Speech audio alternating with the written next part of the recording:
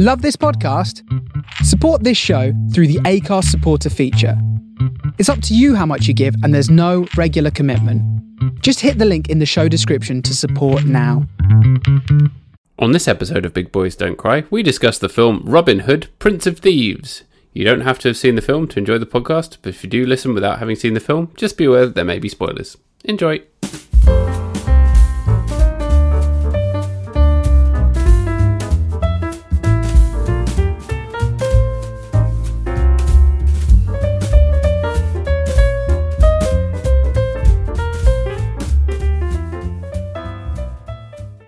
Look into my eyes, and you will see what this podcast means to me. You're looking in my eyes right now. I am, yes. I was going to go down a different direction with the start of this episode, where I was going to go, listen to a podcast, and you will find some excellent discourse. Ah, yes, the discourse. Everything's a discourse now, isn't it? It's all about the discourse. Derrida would be very proud. Was that his thing, discourse? His thing was walking around in a dressing gown. Oh yeah, that's right. Just being very French. Jacques dressing gown. Yes. Yeah, well, it's about the sort of discourse analysis from a deconstruction perspective, isn't it? That was Derrida. That's right, which is very much what we aim to do on this podcast, isn't it? We take it very seriously. And that's exactly what this podcast means to me. You know, it means a very, very serious academic endeavour, week in, week out. That's exactly what we are all about. It's all about the really low level, granular. I was stuck there between sort of high philosophy and low level, and ended up with the worst possible thing to say out of the two.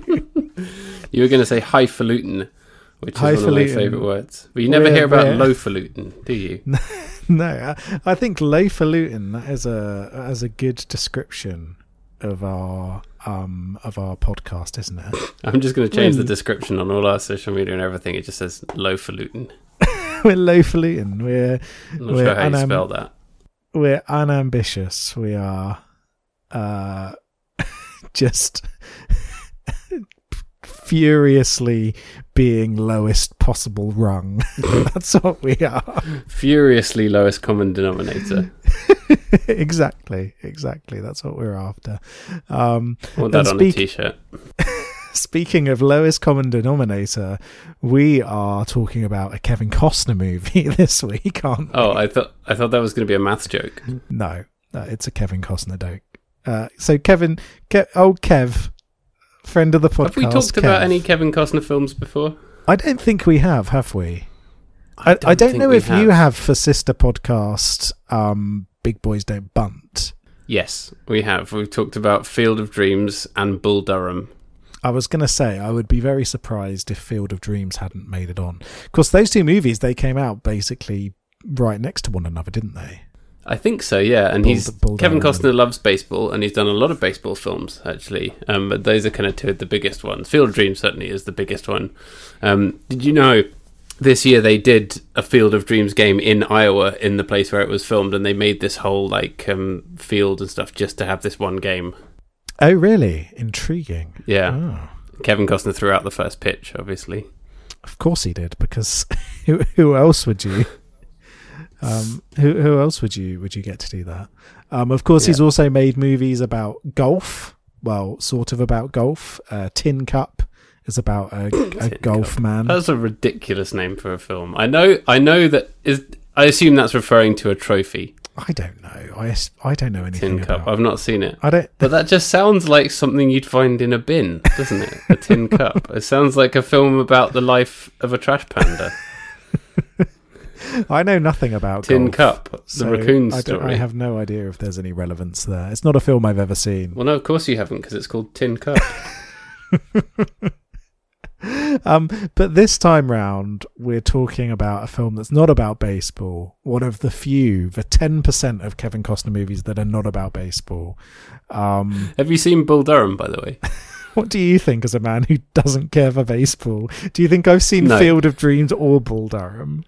You've not seen Field of Dreams? No, why would I have? Well, a lot of people have seen Field of Dreams. Like people who know nothing about baseball have seen Field of Dreams because it's like a classic film. It's for a lot of people. That's like the only outside of the US. That's like the only thing they know about baseball. You know what I know about baseball? Kevin Costner built a thing in his backyard, for a baseball pitch in his garden for ghosts. If you field it, they will come.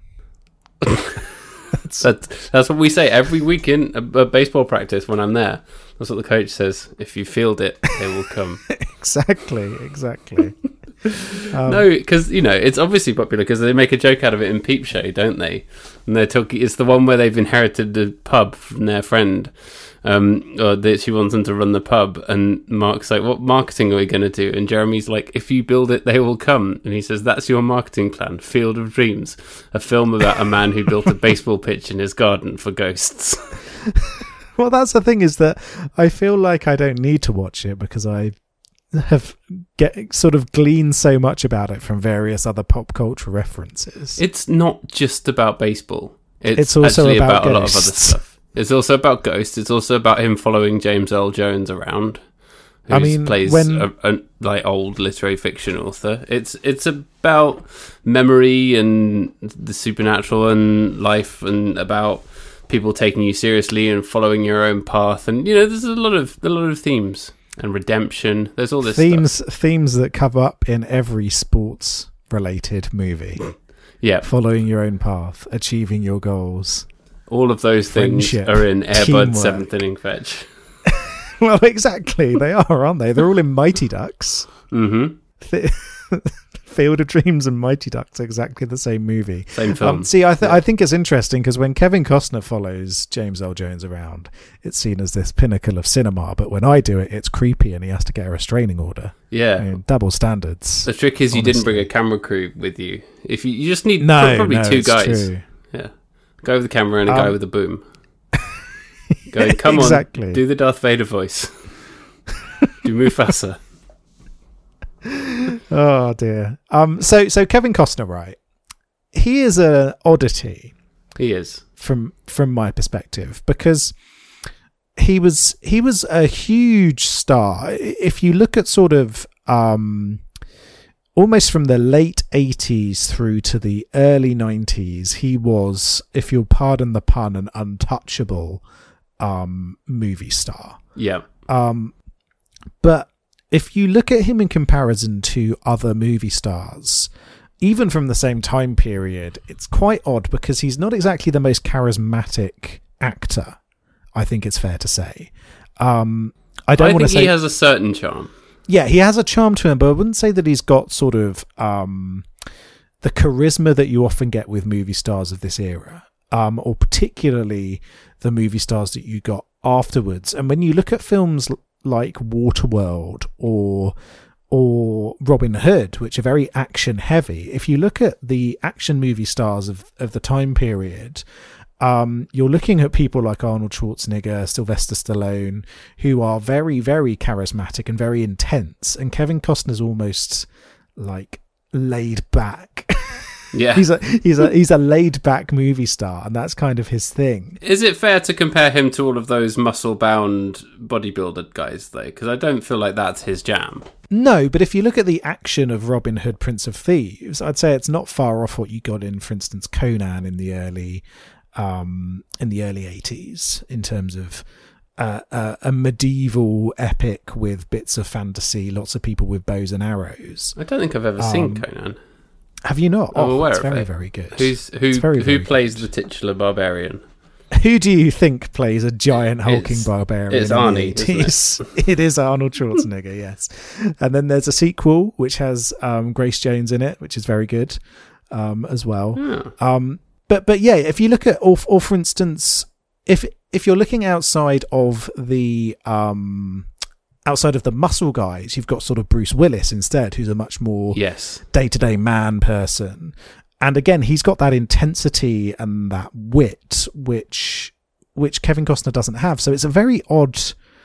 He was an odd fit for these kind of movies. But you look at the run of smash hits he had. So if you're looking at, you've got 1987, The Untouchables, 1989, Field of Dreams, 1990, Dances with Wolves, 1991, Robin Hood, 91, JFK, 92, The Bodyguard.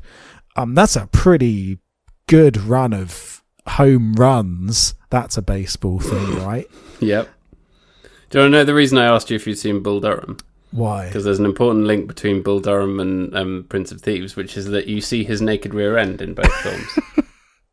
Contractually added into both movies, I heard. Yep. He was like, I'll star in your movie. At his own insistence. Yeah, I'll star in your movie, but I've got to reveal my butt. And that's one thing that I like about Kevin Costner is when you see him in this movie, he's not in great shape, is he? I mean, he's in better shape than I am, but he's not, Well, he's how can you tell underneath all those massive, stupid brown camo weird clothes that he's wearing? But you see him naked. You see his butt, and then you see him topless in the next scene. Yeah, for like one scene. Yeah, but like if you look at the 2% fat freaks that are now the norm for movies, it feels as though Love Island boys, or the Marvel Cinematic Universe, for instance. And I think there's a real issue with, and I don't want to say what about men's rights here, but obviously there's been a huge issue for decades in media around the representation of the female form, but I think there's also an issue now with the representation of the male form. And Richard Madden, I don't know if you know Richard Madden. The name rings a bell, but I couldn't tell you who he actually is. Is he an American football man? No, Madden NFL, the video game. No, he is not. He is a Scottish actor, and he received a lot of people, mainly women, going, "Whoa, look at that hot bod" over some of his performances, particularly in Bodyguard. I don't know if you knew about that show. This is coming back to me. I think this was mentioned in the same breath as our man Poldark, wasn't it? Yeah. Lots of women were going for over him as well, weren't they? Yeah.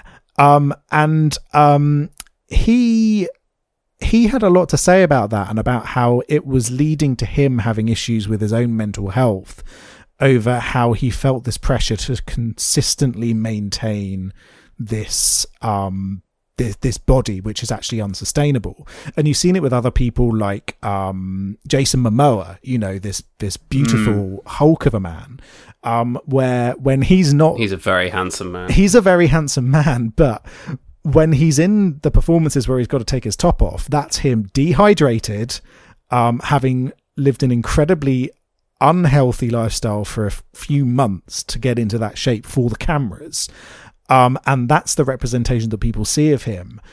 Then when photos were taken of him just outside of the work environment, when he was on holiday, paparazzi, that kind of thing, you had people online saying, "Oh, he's really put on weight, look at that dad bod." His dad bod is the kind of bod that I wish I had every day.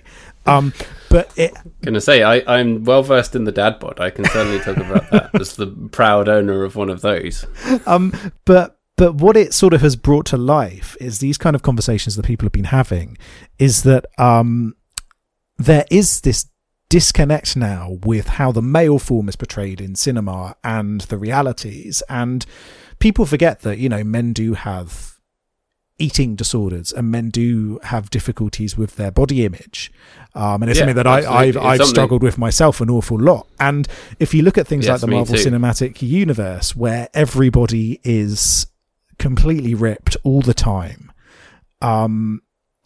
that's pretty much the norm across cinema now. You don't get people with Kevin Costner bod anymore. No, more's the pity. So whereas previously, if you're looking at the 80s into the 90s, you've got the extremes of Arnold Schwarzenegger, a condom packed with walnuts, as described. I can't remember who said that. It was a comedian. I can't remember the name of the comedian. And then you've got the Kevin Costner bod, or the Bruce Willis bod, where they're in, they're healthy. They're slim, they're healthy, but they're not completely ripped and dehydrated so that their abs show up all the time. Yeah. And you've lost that kind of person from movies now. Yeah, and if anyone in a movie, any man in a movie has a normal body, they're actually probably a figure of ridicule. Yeah, exactly. Or they don't want to portray that person as a sexual, not an object of desire. Yeah, exactly. I mean, we do have another discussion to have at some point about how these days no movies have anyone with any sexual desires in at all, which is a discussion for another day. But do you remember the last time you saw a mainstream blockbuster where people actually had sexual chemistry rather than just you had a man and a woman as the leads? And there was, like that's one thing that I thought about a lot when we were watching Zorro was, there's sexual chemistry between these two. That's nice. The last movie I think I saw that in was in Pirates of the Caribbean in terms of mainstream big budget action movies most of the time. Like, again, sorry to rip on Marvel again, but when was the last time there was any sexual chemistry in a Marvel movie? Or the Star Wars movies, there was a hint of romance for about 5 seconds across 3 films. Yeah. They don't do that in movies anymore. And I think it's interesting that I think the Rise of Skywalker is in many ways the opposite of sexual intercourse. Exactly. Palpatine fucks, but no one else does. Exactly. So we now live in an era where everyone is an Adonis, but no one has any sexual desire. Yeah. And so it's nice to watch a movie like this, where in spite of its flaws, and I'm sure we'll talk about the flaws of this movie soon, at least it's got normal looking people who want to fuck. And a normal-looking pair of pale buttocks under a waterfall. Yeah, exactly. Which is something that we should celebrate. And we should celebrate. But anyway, sorry for that long ramble. It's just something that sprung to mind that I wanted to talk about. Kevin Costner. No, it's good. I didn't really think about it, if I'm honest. So thank you for bringing it up. No, it's all right. But Kevin Costner, obviously, he's this icon of 90s cinema in particular, in late 80s cinema. Like I said, he had this string of huge performances, and this is held up as one of the big ones. This movie was ridiculously successful, so much so that its theme song was number 1 in the charts for so long that they stopped playing it every night on Top of the Pops, and they just give like a 30-second snippet. I remember that vividly because that hardly ever happened, did it? But he then obviously, fell out of favour, partly through some very poor decisions in terms of movies to make, and it paved the way for different eras of cinema. But this is one of those movies that kind of has a very particular place in history. And had you seen Prince of Thieves before? Yes, but not for a long time. I think last time I saw this, I was in my teens, probably.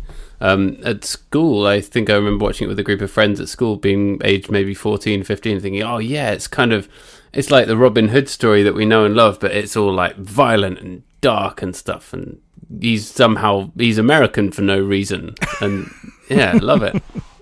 So I had actually looked back on that kind of fondly, and from that point of view, I was disappointed watching it again at this point.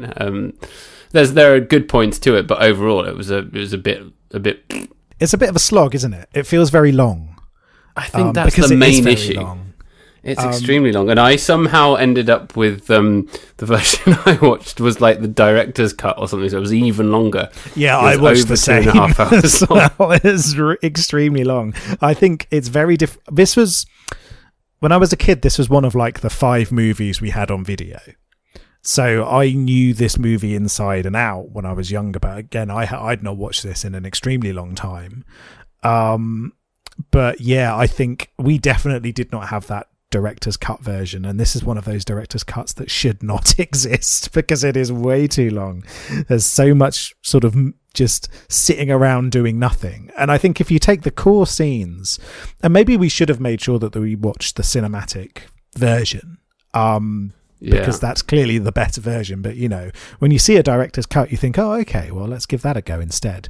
Big mistake here. But when you look at the core scenes, it's a quite enjoyable swashbuckling adventure. It's a romp. Yeah, exactly. There's lots of weird idiosyncrasies with it. Everyone in this movie is racist.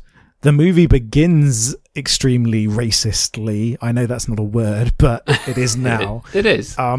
It starts and it's in It's in the age of the Crusades, and those barbaric people from the sort of Arabic region, never truly defined. They're torturing those poor white men. But it's all fine, because there's one moment where once he's back home, he's like praying or something, and he says they said it was folly to try and force our religion on other people, and then it's just like never mentioned again. Yeah, and I mean, to be fair to this movie, this is a damn sight more inclusive from a religious perspective, from a depictions of Muslim people perspective, than anything that's been made in the last 10 years. Because you do have people going, I was wrong to judge you just because you're Muslim. Which is nice, which you wouldn't get these days, would you? You probably wouldn't have the secondary character of the movie being Muslim in a big budget American action movie. I mean, I can't think of any. No, exactly. So at least that was vaguely refreshing, even though the depiction itself was dubious at best. Yeah. And the entirety of the movie, basically everyone is just incredibly racist, which is, to be fair, an accurate depiction of Britain. Whether it's an accurate depiction of Britain in this time in the time of the very real Robin Hood. Yeah. So Robin Hood, of course, is a real person. Yeah, everyone knows that. Just like King Arthur. Just like King Arthur. Well, to get serious with you for a moment, they probably do have a lot of similarities in terms of them being real people who have just been made into these completely fabricated fictional characters over the years through folklore and myth. Yeah, exactly. King Arthur was probably some kind of warlord down in Cornwall who kicked the shit out of a lot of other people and then became a ruler. Robin Hood was most likely... He was a yeoman, they say. He was most likely a fella who had connections to the nobility of the time period, stole some shit and got away with it. But then obviously over time these things become much more, and so you've got this myth of Robin Hood, of this guy who steals from the rich and gives to the poor and sticks it to those no good aristocrats. And then of course you get the most accurate and interesting depiction of Robin Hood, which is Disney's Robin Hood 1973, which is the equal best Robin Hood movie, I'd say. Along with Men in Tights, obviously. Along with Men in Tights. And I'd probably put this up there because I think there's lots of charming action scenes. We all know that the worst Robin Hood movie is the Russell Crowe one that was made in the late 2000s. Have you ever seen that? No. So I have a bit of a soft spot for Russell Crowe. I do as well. In these kind of films. It's not that he's good, it's more that he chews the scenery very well. So Robin Hood... there's been 2 Robin Hood movies very, very recently. Well, I say I'm talking about 2010 as very recently. That's the very gritty, very dark Russell Crowe one. It started off. This is a little bit of trivia for you. It started off as a really interesting script where it was going to be a focus on the Sheriff of Nottingham. In a more sympathetic light, and it was almost going to be this kind of mystery where he was trying to solve who Robin Hood was, and there was going to be like a love triangle with a lady with Maid Marian, and it sounded really interesting. Basically, Ridley Scott then got the script and said, I'm not doing this, I'm making a really fucking boring Robin Hood movie, which is what it eventually was. And so you get this super boring, gritty, dark, humorless Robin Hood film, and it's truly awful. It's competent, but it's soulless. Then you get... Is it cromulent? It's not even cromulent. But then you get 2018's Robin Hood, which stars Taron Egerton. From the Kingsman movies and from Rocketman, yeah. I thought he was great in that, but Kingsman looks like a load of bollocks to me. No, Kingsman's very good fun actually. It's basically it's what if you took the spoof of Men in Black and applied it directly to James Bond. Right. Okay. So it's actually rather good fun. Unfortunately, the Robin Hood movie he's in kind of feels like what if Guy Ritchie made Robin Hood? Oh. It's extreme. Yeah. It's extremely not a bad. question that I would ever have asked, but knock yourself out. It's extremely bad. So I think he's done Robin Hood. He's done King Arthur. Is there nothing I love that he? Well, he didn't actually do it, but that's what it feels like. It feels like the King Arthur movie he made, which is actually kind of good fun. I'm just waiting for Guy Ritchie to do a baseball movie so he can truly ruin my life. Right, you slags. I'm going to knock your blocks off with a home run, mate. Oh. Strike free, and then you're going down the clink. Going in the clink, mate. Oh, the wankers nonced it. Exactly. That's every Guy Ritchie film. And that's why people love it. Because it has all the accurate British slang. I'm from Britainland, I am. I'm British. Oh, which is much like Christian Slater's accent in Prince of Thieves. Which, Kevin Costner saw American him doing accent? It. Yeah. Kevin Costner saw him doing it and was like, I'm not going to bother even trying to do that. I'm just going to be Kevin Costner as Robin Hood as Kevin Costner. Well, I thought that Christian Slater's accent was also very American. I didn't think he was trying to put one on, was he? It sounded like he was to me, but maybe I wasn't. Maybe that was a different character.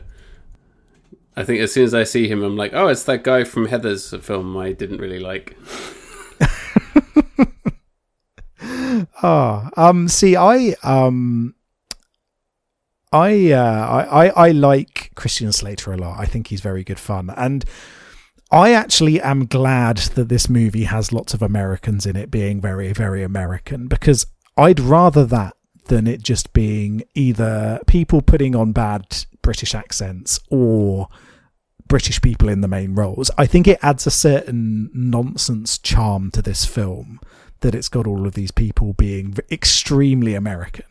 Yeah, I mean, British stars of the time, there wasn't really anyone who was up to it, was there? You could have Cary Elwes, who was actually thought of for the role of Robin Hood, but turned it down, and then eventually, obviously, then when did Men in Tights come out? Men in Tights was a couple of years after? Yeah, a couple of years later. I think he did think, this is a bit ridiculous, and that's why he turned it down. And then obviously went on to go the deliberately ridiculous one instead. But this movie's not. It's not trying to be extremely serious all the time. There's a lot of lightheartedness to it, and I think that's where it works its best. Is it has an earnestness that I really appreciate. So even though it's got its flaws, it's for instance, it's nowhere near as good as Mask of Zorro. No way. Which is a fantastic swashbuckling movie and has just the perfect humour, action, sexual energy. This is a wet fish in comparison, which is also how to describe Kevin Costner's acting in a lot of movies that he's in. It's a damp trout. Yeah, this is as wet a performance as Kevin Costner falling in a river in that one scene where he fights Little John in this movie. But I think then comes up and pokes him in the balls with the staff. Yeah, exactly. But I think there is an element of knowing humour about this movie, and obviously some of it comes from very clear performances. I will always love Alan Rickman in this. This is an absolutely iconic performance that completely makes this film, completely steals the show. And apparently the rumor was that when they were editing the film, they were like, he's stealing the show, what can we do? We need to cut some of his stuff out, we need to move stuff around, and that's how it ended up having kind of a weird pacing. Oh, okay. I didn't know that. What I did know was that he basically only agreed to do it because they allowed him to do whatever the hell he wanted with the character, which is why he's so fantastic in this performance. But I think the villains really steal this in general. I think Michael Wincott as our man Guy of Gisborne is wonderful as well. I don't know if you know Michael Wincott. I recognised him, but I couldn't remember from what. So he is. He's been in bits and bobs over the years. Oh, he's in The Crow. Yeah, my favourite thing that he's been in is The Crow, where he plays the main villain of The Crow. He also is in the fourth Alien movie, Alien Resurrection. But he's been in all sorts over the years. He's in Strange Days, which is a very underrated action movie from the mid-90s as well, a sci-fi action film directed by Catherine Bigelow. He's also in the Three Musketeers movie, which we discussed briefly with Kiefer Sutherland and Charlie Sheen in. He's great, and I love him in everything that he's in. And he's got that really iconic gravelly voice that adds this air of like fear and intimidation to everything that he says. But then you've got Mortiana as well, the witch. And I just think those villain performances in this movie are so good, and they feel so out of step from a Robin Hood movie as well. You've got these are Lord of the Rings villains more than anything else, really. Yeah. You know, they're really over the top, and I think it works in this film spectacularly well. I did think it was a bit Lord of the Ringsy, yeah. But yeah, Alan Rickman's performance is incredible, and he gets all the kind of joke lines as well, like "sorry to keep you hanging about" and stuff like that. You're just like, that is so ridiculous, and he is just so over the top chewing the scenery. I think in many ways it's a template for everything that Russell Crowe did afterwards. Particularly his performance in Winter's Tale. Exactly. There's very similar through rate between this and Winter's Tale.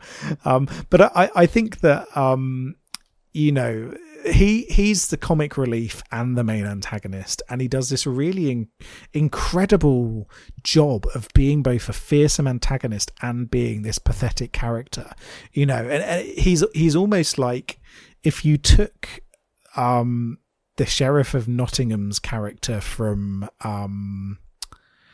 the animated movie and put him into real life. Into real life, this is kind of almost what it would be, only amped up to 11. It's really interesting and iconic performance. You know, Alan Rickman has put in some great performances over the years. You know, Hans Gruber in Die Hard is up there, an all-time great.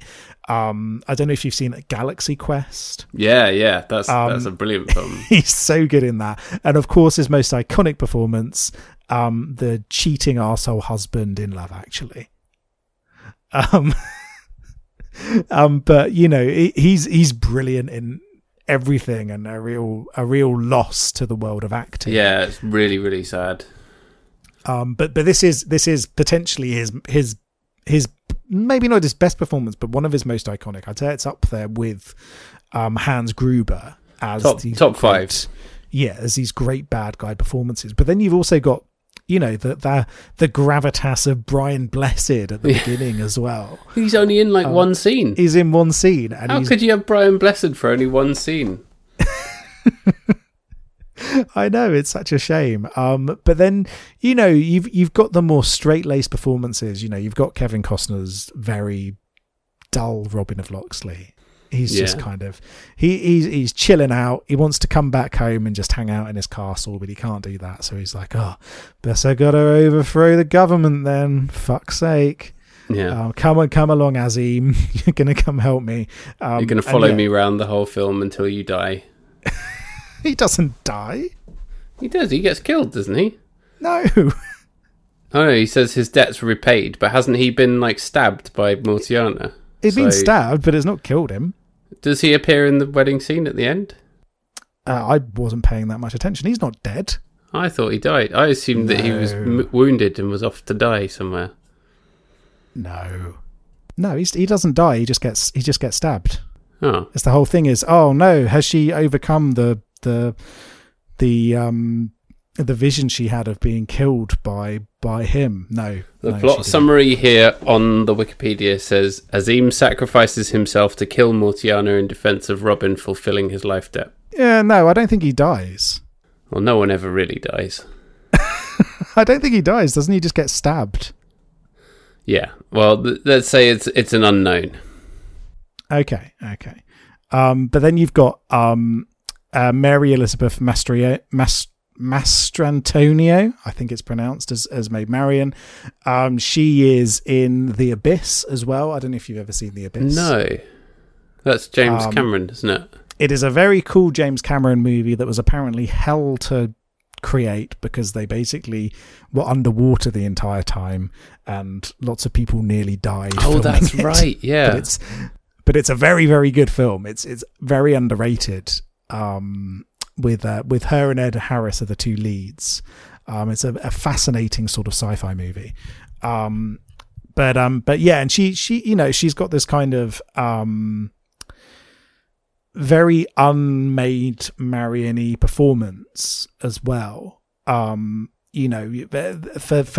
I think from the 70s version onwards, you've kind of got these performances of theirs of this character which subverts expectations. And I think, this kind of ties into exactly the same thing where it's like, yeah, I can also kick the shit out of people. Yeah. Even though I'm Maid Marian. And what was it? Was it called Maid Marian and Her Merry Men? That was a TV show, wasn't it? Yeah. Which, did you watch that when you were a wee young'un? No. Wasn't that like a comedy? Yes, yeah. So it was a comedy with what's his face? Tony Robinson was the Sheriff of Nottingham. Oh, that's right, yeah. It was Baldrick doing some more funnies. Yes, and it had Danny John Jules as well in it, it was fun. I seem to remember enjoying it when I was a kid. Huh. But yeah, it's a shame that we don't get these odd adaptations of Robin Hood anymore. It's just no one's taking any risks. Yeah, give us some nonsense Robin Hood again, please. Give us Robin Hood with a dad bod. Showering naked under a waterfall. Yeah. That's what we want. One other thing I did like about this movie was how gross everything was. I was really surprised by how violent this film is and how gory it is as well. Well, I wasn't talking about the gore, because as you know, I grew up on horrible films. Well, yeah, I'm sure it didn't have any effect on you. But it was how everything's muddy and dirty. Most depictions of the time period have got this very clean, beautiful forest, and there's leaves on the ground. Everything's brown and miserable, and people are covered in mud. And I really liked that because you don't get that very often. No. And it was quite nice to see it because, yeah, these people back in ye olden days, they'd be covered head to toe in shit. Yeah, it's a very visceral film, isn't it? Yeah, exactly. And like you said, it is quite violent. There's no beheadings or anything like that, but a lot of people die. Yeah, and there's hands getting chopped off, arrows going through hands and stuff. Yeah, and it's a bit surprising how... The kid nearly dies of getting hanged. No, he was never going to die, though. They can't show a kid dying in a PG movie. No. I was going to say, yeah, I thought it was a PG. What? Yeah. But yeah, it's for me at least, I think it's nice that it's got that very visceral feel to it. I think it works in its favour that it's got that. It makes you feel that much closer to Robin Hood's mullet at all times. Yeah, everyone in this film has a mullet, even the women. Yeah, literally everyone has a mullet.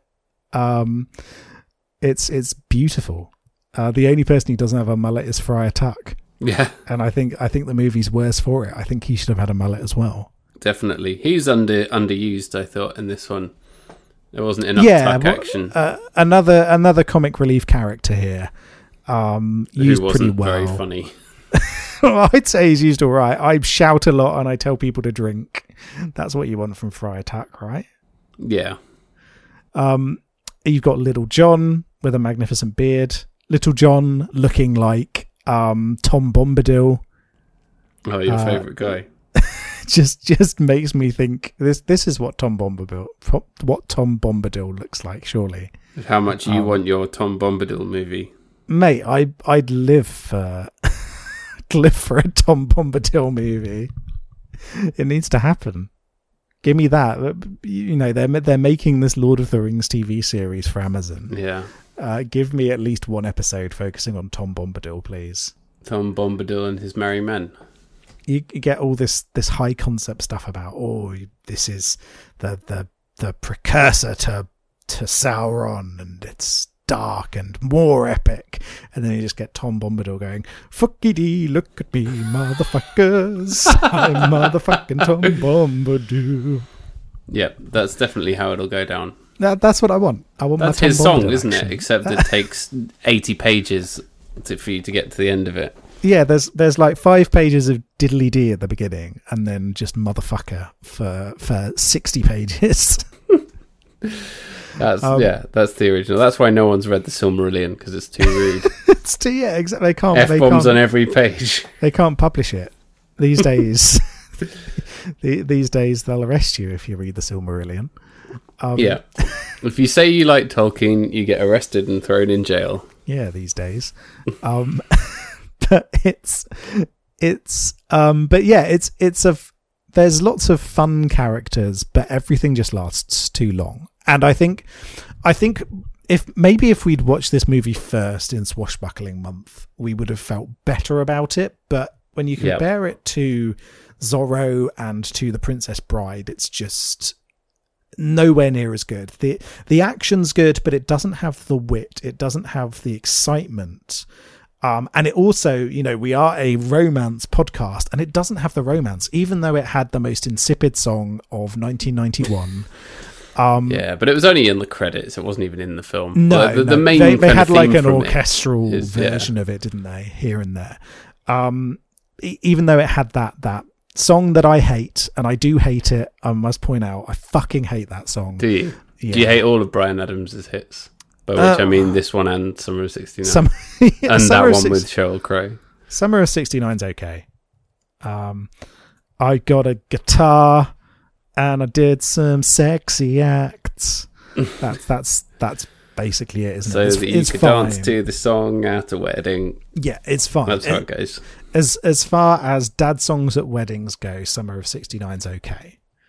But yeah, no time for this nonsense. But yeah, the romance in this ain't that good.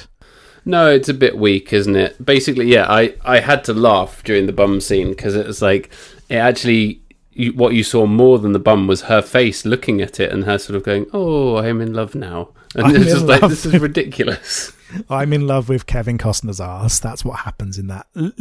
Like you said, it's literally one scene. She's like, I must go and see Robin Hood.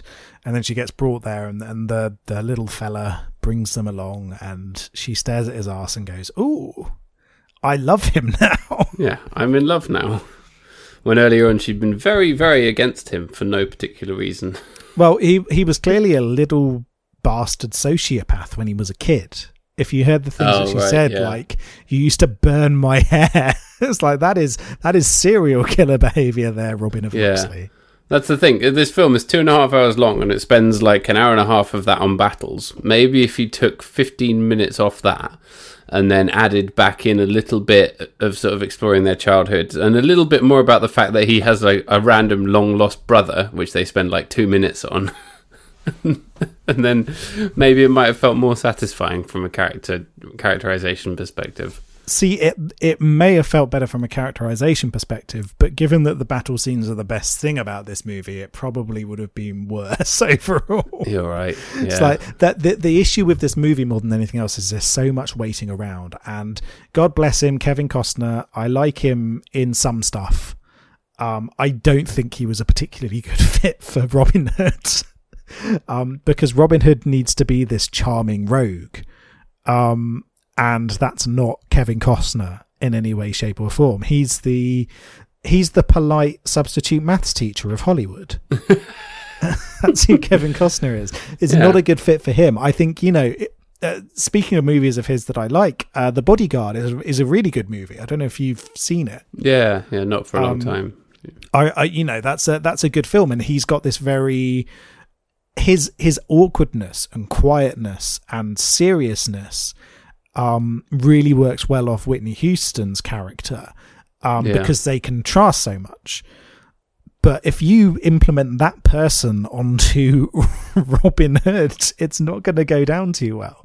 Robin Hood's a jolly figure, isn't he? He's supposed to be a dashing rogue. Yeah. He's not Kevin Costner. He's a jolly joker, and the main jolly joker in this film is Alan Rickman chewing the scenery as the Sheriff of Nottingham. So it just genocidal libertarian Alan Rickman. Yeah. Oh no, that's not true. Libertarians don't like taxes, do they? We'll just call him a neocon. No, he's all about the taxes. Yeah, he's a big old neocon.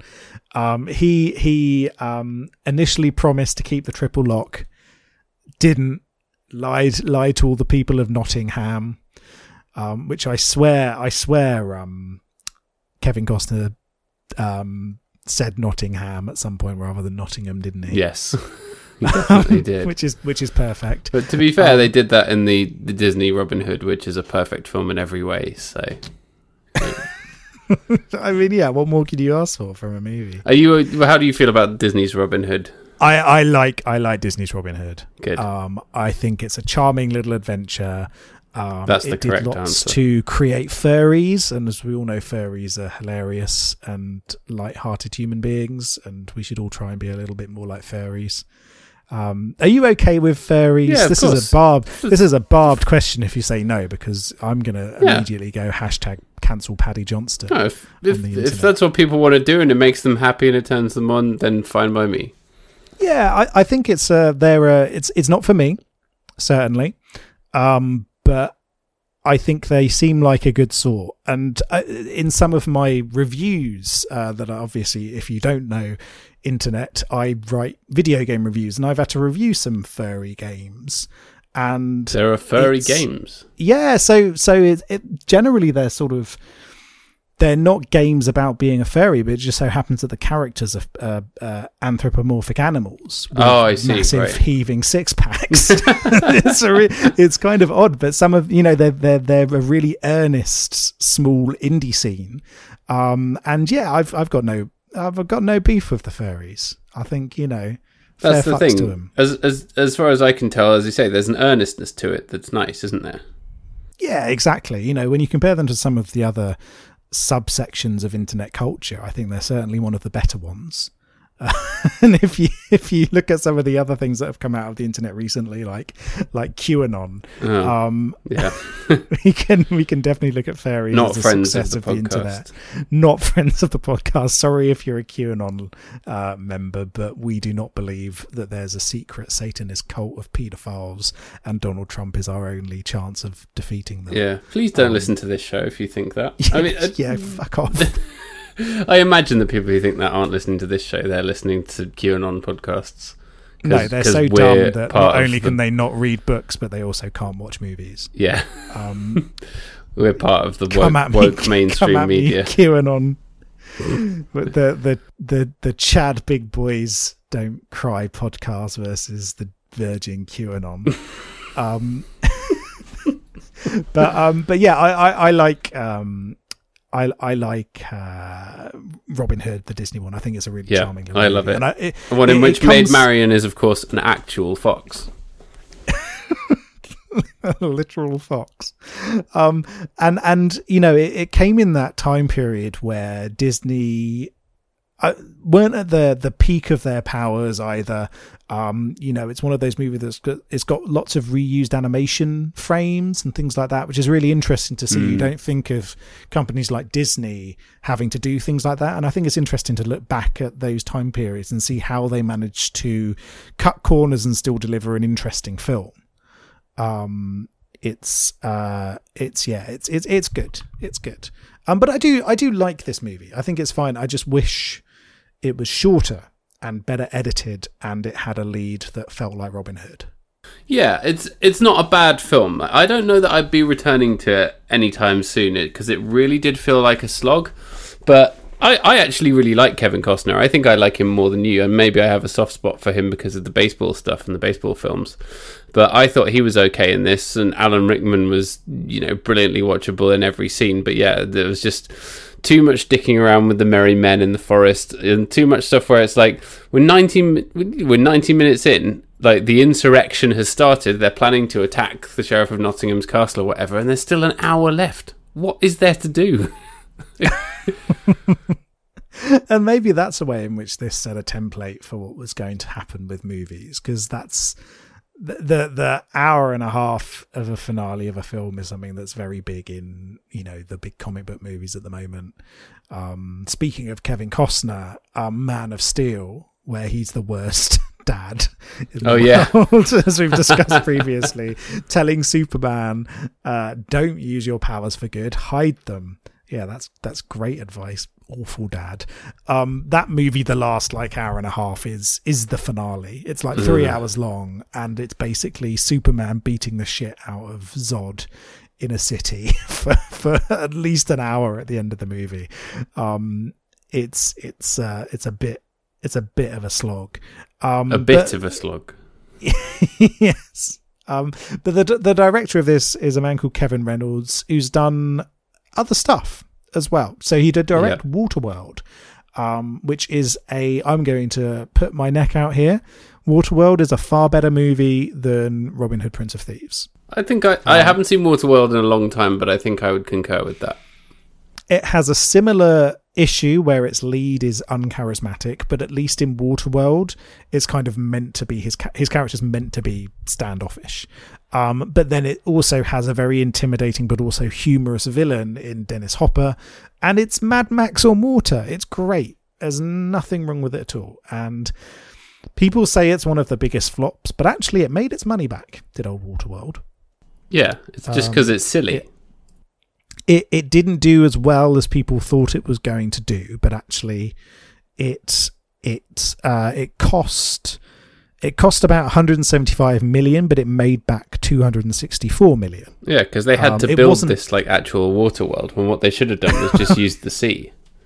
Well, yeah, exactly. They actually enacted climate change, filmed the movie, and then reverted it back. You young listeners won't know that because this was from 1995, but that's actually how they used to make movies back in the day, and that's why they were so expensive. Yeah.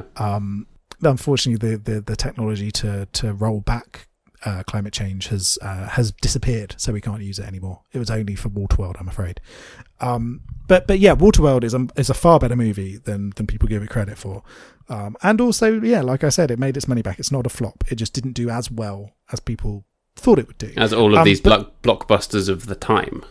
Yes, yeah. But he also did The Count of Monte Cristo.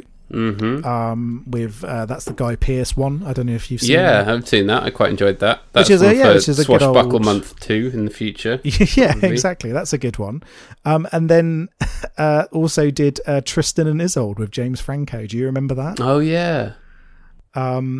So yeah, he's something that I remember reading when I was at school. I remember literally nothing about Tristan and Isolde. Yeah, I've got no idea. I don't remember the plot whatsoever. Do not remember anything about that bit of folklore. But yeah, it's so yeah. He's done some interesting movies in the time. Yeah. But yeah, Robin Hood, Prince of Thieves, probably the biggest. It was in the year it came out, the only movie that beat it at the box office was Terminator 2, which obviously is one of the biggest movies of all time. So it's understandable that that it couldn't beat that. But it was a huge phenomenon. You know, this was a massive movie. Yeah, at the time when movies were massive. Yeah, exactly. But yeah, is there anything else you'd like to say about Robin Hood? I don't think so. No, I think we've covered it all. It's worth a watch. You know, it's good fun. It's enjoyable. It's entertaining. Certainly, the music is good. The music has the proper swashbuckle all the time going on, like literally assaulting you for an entire 2.5 hours. You know, can't argue with that. It is music that I could never remember where it was from, and this has finally solved it. But it's something that occasionally does get stuck in my head. Just a. That's the one. I swear that is used in other films. That little theme. Maybe. But yeah, it's that gets stuck in my head every so often. So I'm glad that it's finally solved that for me. But yeah, it's got the music, doesn't it? It's got the buckling of swashes, but just not as much as it maybe should have. Yeah, it buckles the swash to an adequate degree, I would say. Yes, yeah, competent swashbuckling. No, for sure. competent but not exceptional. Yeah. So I've covered quite a lot of trivia during the episode, so I don't think I'll bother. The only thing to call out is that Johnny Depp was also considered for Will Scarlet, but I like Christian Slater more. I'm glad that he's in it. Yeah, for sure. Love a bit of Christian Slater. And Sean Connery obviously has a cameo at the end. Yeah. So yeah, call out for that. I read that he asked for $1 million for that. Did he? And they managed to get him down to 250, all of which he donated to a children's hospital. Oh, so okay, that's all right then. I was going to say fucking hell for like 2 lines of dialogue. The line "fuck me," they made it or they cleared it or whatever it is. That was made. He cleared it. That was made up by Christian Slater, which is great. Love that. Surely that's not in the PG version. I imagine not. No, although maybe you can get away with one swear. Maybe.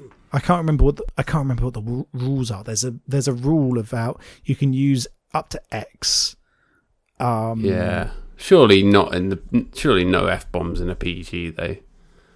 You might be able to get away with 1. That might be the rule. You might be allowed 3 shits but only 1 fuck. That might be it. Maybe that should be our rule as well. Maybe. And a little bit of a Bronholm factoid for you. Pierce Brosnan hosted a half-hour behind-the-scenes documentary of the movie. What? Even though he didn't appear in it. What? That's ridiculous. Yeah. So a little bit of Bronholm magic went into this film. What did we see the other day that had Bronholm in it? Oh yeah, he was in the new Cinderella as the silly king. He's brilliant in that. And in everything. I mean, yeah, he's brilliant in everything. So right, how are we going to rank Robin Hood, Prince of Thieves? Let's see. I've got one. How many seconds do you stare at Kevin Costner's arse in the waterfall before you fall in love? Let's see. It takes me 12 seconds of staring at those cheeks.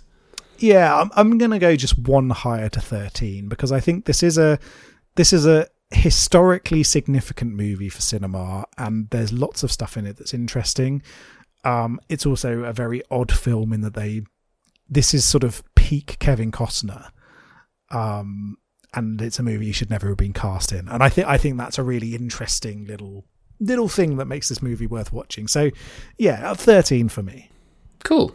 Yeah, that's a good summary. You know, I still think I have a lot of time for Kevin Costner, but yeah, his performance in this is a damn trout. But you can still eat and enjoy a damn trout. There you go. You can cook it, can't you? Yeah, exactly. So what have we got up next then? It's our final movie. It's the last film of Swashbuckle Month, and it is it's Beowulf, isn't it? Beowulf. Yeah. When did it come out? I think it was 2007. 7. I think. Yeah, this is a film and a half. It's a movie. It's also got terrible accents, so I'm glad we've been able to continue that theme across another movie. That's a good link to it. That might even be a bigger link than swashing the buckles, swashbuckling. It's not really a swashbuckler, is it? But we had to find an excuse to talk about it, didn't we? Well, I think that was kind of the reason why we did Swashbuckling Month, wasn't it? I think you decided, I want to watch Beowulf. Let's do this month. It was all of this was just a ruse for us to talk about Beowulf. Which, I mean, we've got to find a way to talk about all shit pieces at some point. Yes. So, no, I'm very, very excited. I'm not, but I am intrigued to see how bad it is in comparison to how I remember it being, which was bad. Yeah. That's how I feel the same. I feel some excitement about doing that. But before we go on, can I just point out, in case I forget this, Beowulf is directed by Robert Zemeckis. Zemeckis doesn't like the poem Beowulf, but he enjoyed reading the screenplay. It's like, fuck off. Oh my god. But Zemeckis doesn't like the concept of time travel, but enjoyed making Back to the Future. Oh dear. Well, that bodes well. Take that into you. Take that with you when we come into to watching this movie. Good. I'm very excited. Well, that'll be for next week. For now, all we have to say is that we hope you enjoyed watching Robin Hood, Prince of Thieves, or if you didn't, then do go and give it a watch. It's worth your time if you're, like us, enjoying going on a journey of swashbucklers this month. There's a link in our show notes where you can give us money if you want to give us a tip, if you appreciate what we do. No obligation. You can find us on Twitter at BigBoysDon'tPod, on the emails bigboysdon'tcrypodcast@gmail.com. Love to hear from you. Yeah. What did you think of Kevin Costner's butt? Yeah, rate it out of 20. Rate Kevin Costner's butt out of 20. Alrighty, and we'll be back next week to talk about Beowulf. Alrighty. Bye-bye. Bye.